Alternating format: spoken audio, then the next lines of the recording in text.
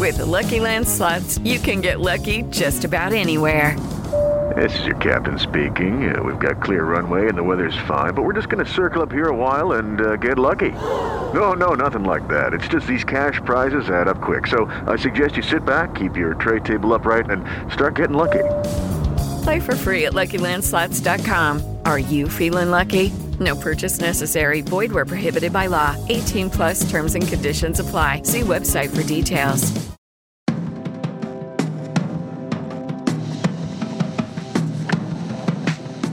Welcome to Screen Talk, IndieWire's weekly podcast. I'm Eric Cohn, the deputy editor and chief critic, joined as always by our editor-at-large and awards editor, Ann Thompson.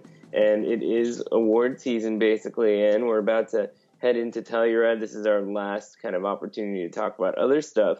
But really, we've been in award season for a while, and there are already some updates for us to get into. So I feel like we should get that out of the way up front, starting with foreign language submissions. There's going to be a whole lot of these by the end of the year. Literally dozens of them submitted from all over the world, because every country gets to submit one movie for consideration. And what do we have now? 6, 7 that are the list is growing. Yeah, well, as expected, sort of top front and center, we have Sweden. So they picked, of course, the Palme d'Or winner, The Square, from Ruben Östlund, and this will be his third chance to get for the win. I wish he had. I mean, he wasn't even nominated for Force Majeure. That was such a It was shortlisted, and I found when I was doing this, there was this. You can look this up on YouTube. There's this sort of fabulous video of Ruben Östlund and this friend reacting to. It wasn't real. I heard it wasn't real. That was kind of the genius of it. I mean, maybe it was, and he just said it wasn't. But oh my God, the two of them, it goes on forever. The two of them are waiting. You can hear Cheryl Boone Isaacs reading the announcements, and the camera is on them. And then when he doesn't get it, he goes off to the side and starts screaming. Yeah. I think that was. I believed it. But it's a great idea. I have it's to a great say, idea. I believed it completely. Well, I mean, you believe that Did you see it? You should look at it. I have. It's hilarious, because the thing is, whether or not that was real or he replayed a recording of it to kind of stage that reaction, obviously a lot of people invest so much time in this, and as the list of possibilities gets smaller, you start to assume certain things are a lock. I mean, that was such a great movie, and it had been such a strong word of mouth kind of a thing for such a long period. So it was like, of course this movie is going to be a foreign language nominee, and maybe it could even win. So it was interesting that it got shut out. The Square, I don't think it's on the same level. It's certainly a bigger scope. Actually, The Square is more entertaining. That's the thing. I would suggest to you that it basically is more possible that it will play very well as an entertaining movie for the Academy, as opposed to Force Majeure, which was clearly the committee would have had to put it in, and for whatever reason they didn't. I'm more impressed by the kind of clarity of vision to Force Majeure, but I hear what you're saying, which is The Square is kind of like Curb Your Enthusiasm in the high art world or something like that. I mean, and also he did, by the way, we were afraid that if he that because he won the Palme d'Or, he wouldn't make any edit changes. He would feel like he was validated. He actually did go in and edit the movie. He saw the reviews. Yeah, but what I've heard, it's not so radically different. I mean, it's still, the movie that we saw at Cannes doesn't mandate that we need to see it. It needed a little trimming. It needed a little editing to make it better. And there is this great sequence. I wasn't a big fan of the movie overall, but there's some amazing scenes and great characters, and I liked it more than you. There is an amazing sequence towards the end involving a guy acting like a gorilla that is like one for the ages. It sure is. Yeah, Terry Notaro, who's famous from all the Planet of the Apes movies. Yeah, pretty man. He's an expert at playing. He knows his monkey. Let's put it that way. Exactly. So here, the other one is from Germany, which is Fateh Akın's In the Fade, which played very much at the end of the festival. So I think we both missed it. Am I right? We did, yeah. But we talked about this recently. How Magnolia just kind of announced that they picked this movie up a couple weeks ago, and it was a surprise at Cannes when it played late, and everybody was talking about how Nicole Kidman's got to get the Best Actress prize, and then instead Diane Kruger got it. And clearly they're going to try to see if they can introduce that element into the equation in addition to the foreign language momentum. So there's a couple of things going on with that one. So we're still waiting for a lot of other decisions to be made from countries like France and so forth. But the ones that have submitted are actually more, Turkey, Switzerland, Dominican Republic, places like that. And some of the other countries have short lists, and we're waiting to hear which one they pick. We have to wait for Israel to stage the Ophir Awards because the winner will be their submission, which I think is a great way to do it. But we don't know if they're going to pick, Faces, Places or 120 Beats per Minute from France. And, we're waiting on some others. Russia. Is Russia going to go with Loveless or Tesnota? We don't know. Right. That whole thing with this, that filmmaker, when he made Leviathan, had to go through so many ups and downs to deal with the government there until they, so basically submitted it because it was so popular. They had to, or they would have lost him. He would have left the country, and he's their top auteur at this point. But but this movie is also very critical of Russian culture, and it was made completely independent of the Russian system. So that's another reason. And it feels like it, why they might, look askance at it. I'm very, very. That's one where I'm like, are they or aren't they? What do they want more, to lose the Oscar or to submit a movie that's critical of Russia? I don't know. So inevitably there will be also conversations about, does this movie qualify? Is there too much English language in some movie or another? What are you talking about? Well, The Square, apparently they've counted it, and there is English in it, but it's mostly Swedish still. They did the math, right? Yeah. I remember when you mentioned Israel, I was remembering how there was that whole situation with the band's Visit years ago where, there was a lot of English in that movie because people in the movie spoke two other languages, and English was the common one through which they could communicate. So it was a unique situation to a different culture, and yet it could not qualify, even though it was really a strong Israeli film. Well, the other one that won't qualify, unfortunately, even though it's a foreign language movie from America, is Menage. Menage, yeah. The actual rules of the Academy, while they permit other countries to submit something that's foreign language, even if it isn't the official language of the country, in America, you cannot have an American submission for foreign language, and that's just the way it is. That's what the rules are.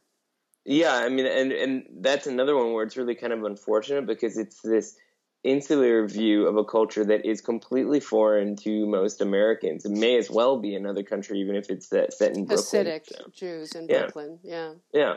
And I would love to see Menage. Menage has done pretty well considering what it is. Absolutely. They've done amazingly with it. And I think it's because it's what you say. The reason that movie is popping is because it's so different from everything else. It doesn't resemble anything else. Yeah, it's got an accessible emotional element to it and the familiar father-son kind of trope, but it's doing it in a way that you haven't seen it before. So that's been great to see, and I'm sure if it doesn't get a lot of award season play, at least maybe the Gotham Spirits level might recognize the movie in some fashiin. Now, so the other, you were gonna. Oh, go ahead. We're on the same wavelength here, going into documentaries. At a certain point, you start having the same conversations over and over again, but it hasn't gotten too bad yet. But New York Film Festival. We're not married. It's just Oscars. New York Film Festival announced its documentary lineup, and that gives us a sense of some of the other documentaries that are coming into the scene pretty soon. Two of the ones that stood out from the last announcement are a pair of Netflix docs, of course. One on Joan Didion and a Gay Talese film. So both of those look pretty promising, I would say. Well, I've been tracking the Joan Didion doc because Griffin Dunn, who I've known for a long time, her nephew, has been working on this, and he told me a little bit about it, and he's interviewed everybody from the art world and the literary world and people who are friends of hers and people like Harrison Ford, who's a close friend of Joan Didion, because she lived with John Gregory Dunn, her late husband, in Malibu. They lived in California for years, and they threw these amazing dinner parties, which I would have died to be part of, and to have even witnessed them. So I'm for whatever reason, I'm really looking forward to that one now that it's finally done. And the other one is about Gay Talese, who's a new journalism. I mean, it's sort of weird because Didion and Talese sort of inhabited the same world in a way. But he's still going strong, and he did a story about a voyeur, and the documentary basically is about how he did that story on this voyeur. So those are promising, and I think will help complicate what's been kind of a tough call in terms of the documentary race up until this point. I was talking to somebody about this the other day, and we have the Matt Heineman film City of Ghosts, which I think to me very is solid, the front runner up there. But what's going to happen is there's a series of Syria docs. And one of them's going to fall out at least. Well, there are so many that I assume one will survive. But I saw the Evgeny, however you pronounce the movie, Winter on Fire guy, Russian doc filmmaker, Cries from Syria, which is HBO.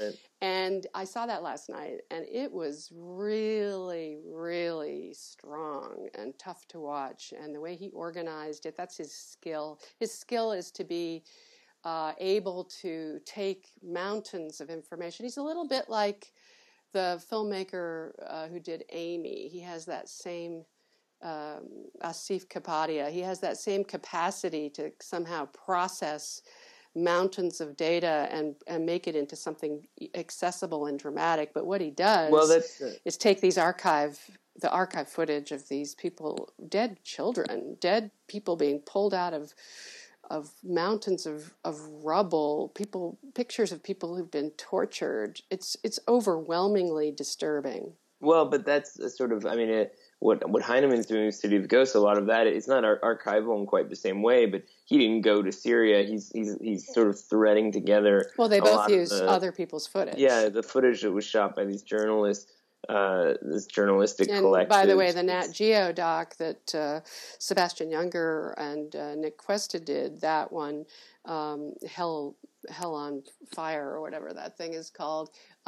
That one is also taking people's archive footage because you can't go there. You just can't go. Right. And then, of course, it's also worth knowing there's Last Minute in Aleppo, which was also at Sundance this year. Which I still haven't seen. That's my last one. To catch up on that one. But I have heard good things about that one. I do want to see it. And it's just notable that with those three, one of them's going to have the upper hand. And the Heineman film is the one that has distribution from Amazon. So while HBO does very well in that category as well. Hell on Earth is the name of the Younger film. Yeah, so it'll just be interesting to see how things shake down on that front. I mean, it's hard to imagine two of them getting into the category, but we haven't even talked about I spoke to an Academy member who actually expressed Syria fatigue to me. So that's horrible. From the doc branch, which is I'm not happy to report that, but that's an element that's going to be already in play. Yeah, already you're hearing that, and then of course we haven't even talked about a movie that months ago we were saying had real awards potential, which is Faces Places. I'm sure of that one. That one, first of all, it's different from all the others. It's I'm curious to see if they actually make that the France foreign language submission as well. Yeah, that's the thing that's interesting about it, is that it is categorically not a documentary in the way that these other documentaries we're talking about, because it's like this kind of essayistic film, the way that Varda does these great she plays with nonfiction, but it's about her, it's about aging, it's about JR and his work. Her collaborator, right. Yeah, but so it's interesting to think of it as a point of comparison, because it's also about memoirish. Varda. Right. Right. And so but Cohen Media has had success in the awards game before, and if they play up the Varda element just right, Heart of a Dog got close to a nomination, and this is, I think, not quite the same sort of It's in thing, the art film realm. But the thing about Varda, she's also lived in LA. People know her. She's. It was so funny. I was listening to Christina Longworth's podcast about Gene Seberg and Jane Fonda, which goes on for many episodes, and it is so much fun. And part of it, she's talking about some of these parties, like the Didion parties, where the party of the century, and Varda was there with Romain Gary and and all these French people in L.A. hanging out with Jane Fonda and Gene Seberg. I mean, Varda, there was something that surfaced a couple of weeks ago about how Varda at one point, there were some photos of her with Harrison Ford because he auditioned for one of her films in the 70s or 60s or something. And she's just somebody she's had so many different stages of her career. Point is, the Academy members actually know her, right? So it's not like she's some obscure French auteur that they've never heard of. So I just think she has a really good shot there. Besides, the film is just wonderful. I mean, it would just be awesome to see whatever category it winds up in, or multiple categories, just to see somebody like that. I mean, in terms of French New Wave people, a lot of them have been productive well into their 80s. But very rarely do we see them acknowledged in this kind of context. And not to put too fine a point on it, men tend to be acknowledged more than women. There's a kind of invisibility that goes with Well, she's a woman. Experienced that for much of her career. So she's been downplayed, and her husband got more attention than she did, and so forth and so on. So there's a lot of reasons to give this woman her due. So by the time we record next week, we'll be well into fall festival season, as crazy as it sounds, because Venice will have started and we'll be at the start of Telluride and know that lineup. And there's a handful of films that are all of a sudden going to be introduced to the conversation in a different kind of way because we know they're coming. But as people see them, we'll instantaneously get these reactions and sense of, how they're going to play out for the Academy in the next few weeks, how the studio is going to position them, and so forth. So I think it would make sense for us to kind of look at some of those possibilities. We don't know the Telluride lineup yet, obviously, but a lot of stuff that shows up there is also doing Venice and Toronto. So I think if we just the opening night of Venice is Downsizing from Alexander Payne, and it would not be violating all the rules that we have to follow with the Telluride Secrecy Pact, because I'm going to get on the plane, the shuttle that goes from LA to Telluride, and there will be a newspaper from the Telluride Watch with all the films in it. That's how everybody sits on the plane looking at this newspaper, looking at what the lineup is. No, or you just get on the charter and you look around to see what filmmakers are on there with you. So Alexander Payne is likely to be on that plane because he goes every year. I mean, for example, we know that. Ken Burns, he's like on their board. If he has something to show, he will show it. We will probably see some of his Vietnam documentary that's coming up, the series. And then we have, 10-part series or some incredible opus that he's done again. And if Werner Herzog, I don't know what he's going to show, but he will be there. Right? Yeah. So he's got a theater named after him. For Christ's sake, yes. So Downsizing is going to be in Telluride, guys. Come on, Yeah, it's kind of a given, and that'll be an interesting one to see because you have seen some of this movie at CinemaCon, and it's a passion project for him. He spent so long working on it, and it's a big movie for him, right? I mean, it's a lot of special effects. It looks charming. It looks absolutely. So you've got Matt Damon and Kristen Wiig, and they're like a suburban couple. And in the future, where resources are scarce, the way to become a rich person, even if you are a modest middle-class soul, is to shrink yourself in this place that does this for you into a little tiny 5-inch person, and then you can live large on the other side with a lot of other tiny people. It's funny because in another filmmaker's hands, and I say this without having seen this movie, that concept sounds almost too obvious. It's like, of course the metaphor for downsizing is like embedded in this like really obvious plot device, but it's Alexander Payne. I mean, he writes really great, funny, dry, deadpan kind of movies that are also emotional, that kind of really tricky balance. So the idea of him tackling something like this that's more ambitious is really compelling. So I can't wait to see it. So another one that's sort of on the more stylistically ambitious scale is The Shape of Water, which is Guillermo del Toro's new movie, and that's from what people are saying, closer to the Pan's Labyrinth feel of sort of a romantic horror film, which he hasn't really returned to in quite some time. So that looks very promising. Just from what we can see out there, it's got Sally Hawkins, Michael Shannon. She's playing a deaf person, by the way. And apparently he's done underwater stuff before, and Doug Jones is one of his go-to people. So he's sort of an Aquaman kind of thing. I cannot wait to see this. I've heard that it's very much in tune with what he did with Pan's Labyrinth, and if that's the case, I'm there. Yeah, and like I was saying, I mean, I think that on some level, what's exciting about that is that he's never really lost me as a filmmaker, but he makes movies for different kinds of sensibilities. So, when he did Pacific Rim, for example, that's just not my kind of movie. I could admire some of the skill there, but the visuals were always and the visual. Yeah, I mean, I know his character creation, his creature creation is always astonishing. I can't wait to see this. Right, and then there's a guy who also can find that way into both the fandom side of things and the prestige crowd. So this is a Fox Searchlight movie. We talked a little bit about how Patty Cakes didn't really work out the way they would have hoped. So this would be a nice bounce back, I would say, going into the fall for them. I think it could be a really big one for them. And then A24 has Lady Bird, which I'm excited about this because I think that Greta Gerwig has already proven that she's an astonishingly gifted writer and actress. This we know. This is her feature film debut, and we've been hearing autobiographical about her upbringing in Sacramento, and she stars Saoirse Ronan as herself. So I hear very good things about this.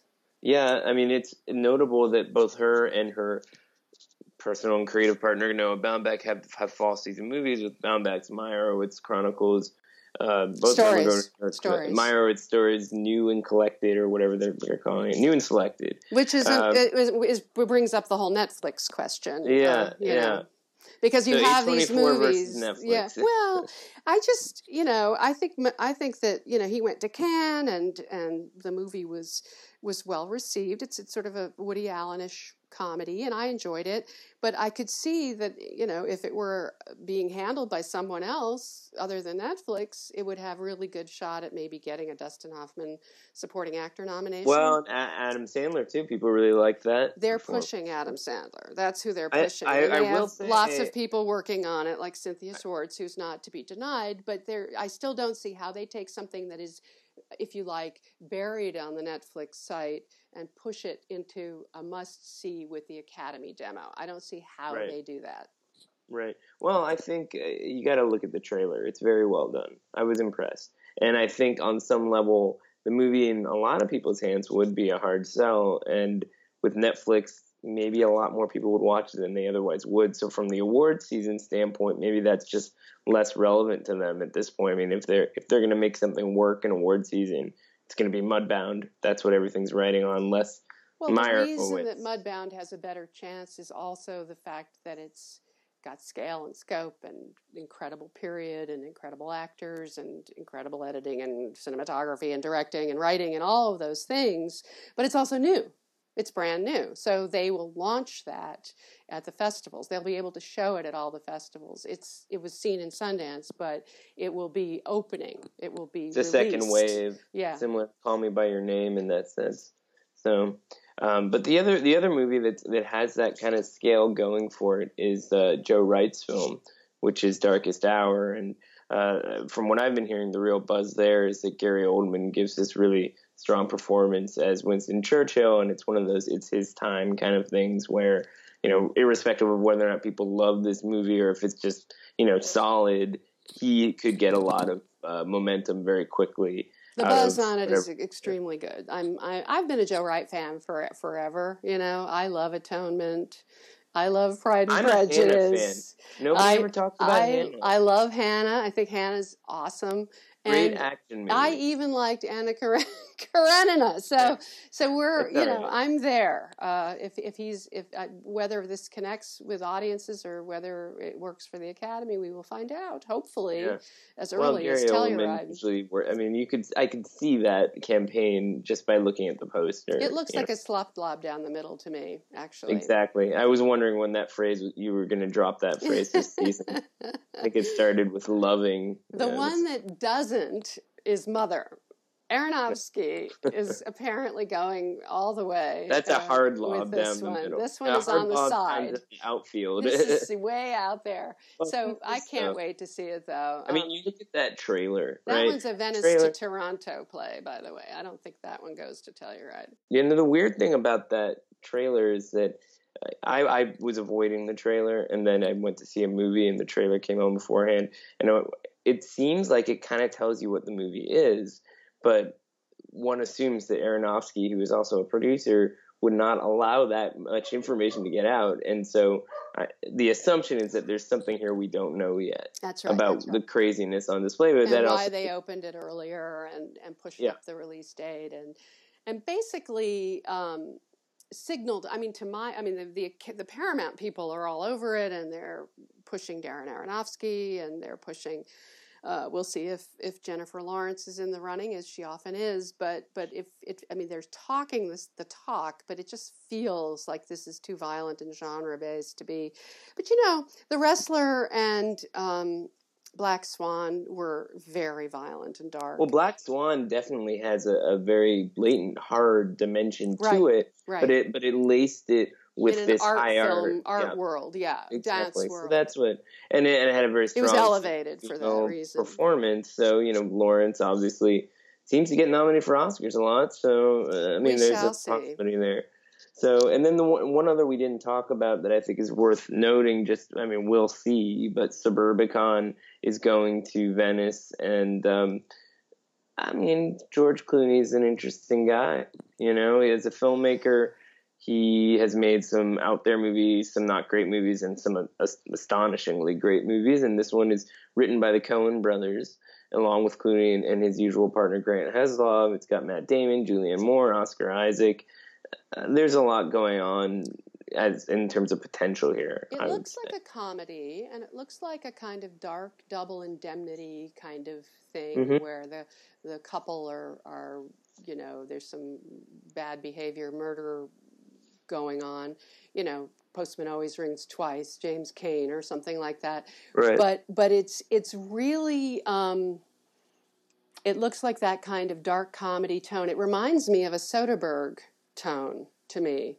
I'm just curious to see how that works out. It's hard to pull that off as a director, I would say. Well, one always assumes with these guys, Soderbergh's probably got his hands in it somehow, right? They're all pals and share cuts and all that kind of thing. So, well, the Coens and Soderbergh both do that kind of dumb people doing dumb things. And Matt Damon, no one plays dumb better than Matt Damon. Well, Clooney's done it pretty well a few times too. Indeed, he knows how to do it too. Yeah, so that'll be an interesting one to see. But at the end of the day, something else that we're not talking about could creep into the conversation, and could be something that's somewhat under the radar. Seems like a smaller film. This time last year, I was certainly excited to see Moonlight. I wouldn't have been able to tell you that it would be a Best Picture contender in such a prominent way, or that it would win. But there are possibilities like that lurking in these lineups, and so that's what kind of makes this moment particularly exciting. Is that as much as we think we know a lot going into this, something may still surprise us. That's what we hope for. So all this time, and we didn't even talk about James Cameron and his bizarre Wonder Woman comments. I've known Cameron a long time, and the only thing that upsets me about this is that he and Ridley Scott, if you're going to talk about Hollywood movie directors who have actually done well by introducing strong women into their movies, it's Ridley Scott and James Cameron. And he, on some weird level, I have to assume that egomaniac that he was just making his own claim, for Linda Hamilton or whoever. In Terminator, yeah, and he's got this anniversary for T2, and that's why he's doing press. I actually think what you're saying about him is what he was trying to say. He just said it in a really stupid kind of way that made him sound like an egomaniac, and I'm sure he is. He is, of course he is. All these directors are. Patty Jenkins is an egomaniac too, or she wouldn't be the director of Wonder Woman. You don't get there without owning something that you can, express to the world. I have no issues with that. But, it's a question of how you talk about it sometimes. Or don't talk about it. Say it's a good thing that movie did well. But the thing is, Wonder Woman is not... one of the things I loved about that movie, and one of the reasons I think Jenkins really deserves a lot of credit, is because she was a woman, she was able to be smart about how she presented Wonder Woman. The costume, how that costume fits her, how much of it covers her breasts, how she looks, how athletic she is, how warrior-like, how sweet and lovely. And also that great sequence where she's putting on all those outfits and ends up with the manly, sporty outfit that she can fight in. These are very savvy choices that she made to not objectify Wonder Woman. And I think that's so smart of her. The problem with Wonder Woman isn't that it's a superhero movie. It's just that it kind of becomes a boring superhero movie in the third act. Of course, we all agree that last thing was that's what I was going to say, though. But they had to do it, or they wouldn't have been able to release the movie. That's just now they know that they can take some liberties. Now I would hope. I mean, but if I was in Cameron's position and someone asked about that, maybe the smarter thing is to say something like that. Say, it's great that it's doing so well. Maybe we should be seeing more movies like this that aren't just superhero movies or something. I just say something that has like real meaning instead of something that's self-empowering. But the part that's gross is that people have looked up some old Playboy interview where he talked about how he's basically designing the lead female character, Natiri, whatever her name is, in such a way that she's sexy with breasts, and he calls them tits. And I was like, because she's a great character too, she's a good, strong woman character. I have no problems with it. If he hadn't, designed her to be alluring, it wouldn't have worked. I totally understand what he's talking about, but he's talking to Playboy, and he's talking to somebody, and he's using that language, and it's gross. It is totally nasty, and he should be in sexism jail for a little bit, and maybe by the time he finishes these sequels he's spending forever working on, he can sort of rebuild. But in the meantime, I'm looking forward to not talking about any of this kind of stuff for a while, because by the time we record next week, we will be adjusting to the elevation of Telluride, and we'll have tons of stuff to dig into then. So safe travels out there, and I hope you're getting some rest, because it's going to be intense. You got it. Bye, Eric.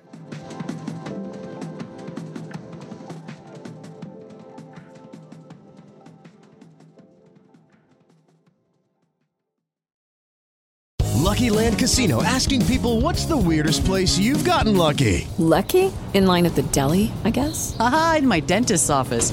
More than once, actually. Do I have to say? Yes, you do. In the car before my kids' PTA meeting. Really? Yes. Excuse me, what's the weirdest place you've gotten lucky? I never win and tell. Well, there you have it. You can get lucky anywhere, playing at LuckyLandSlots.com. Play for free right now. Are you feeling lucky? No purchase necessary. Void where prohibited by law. 18+. Terms and conditions apply. See website for details.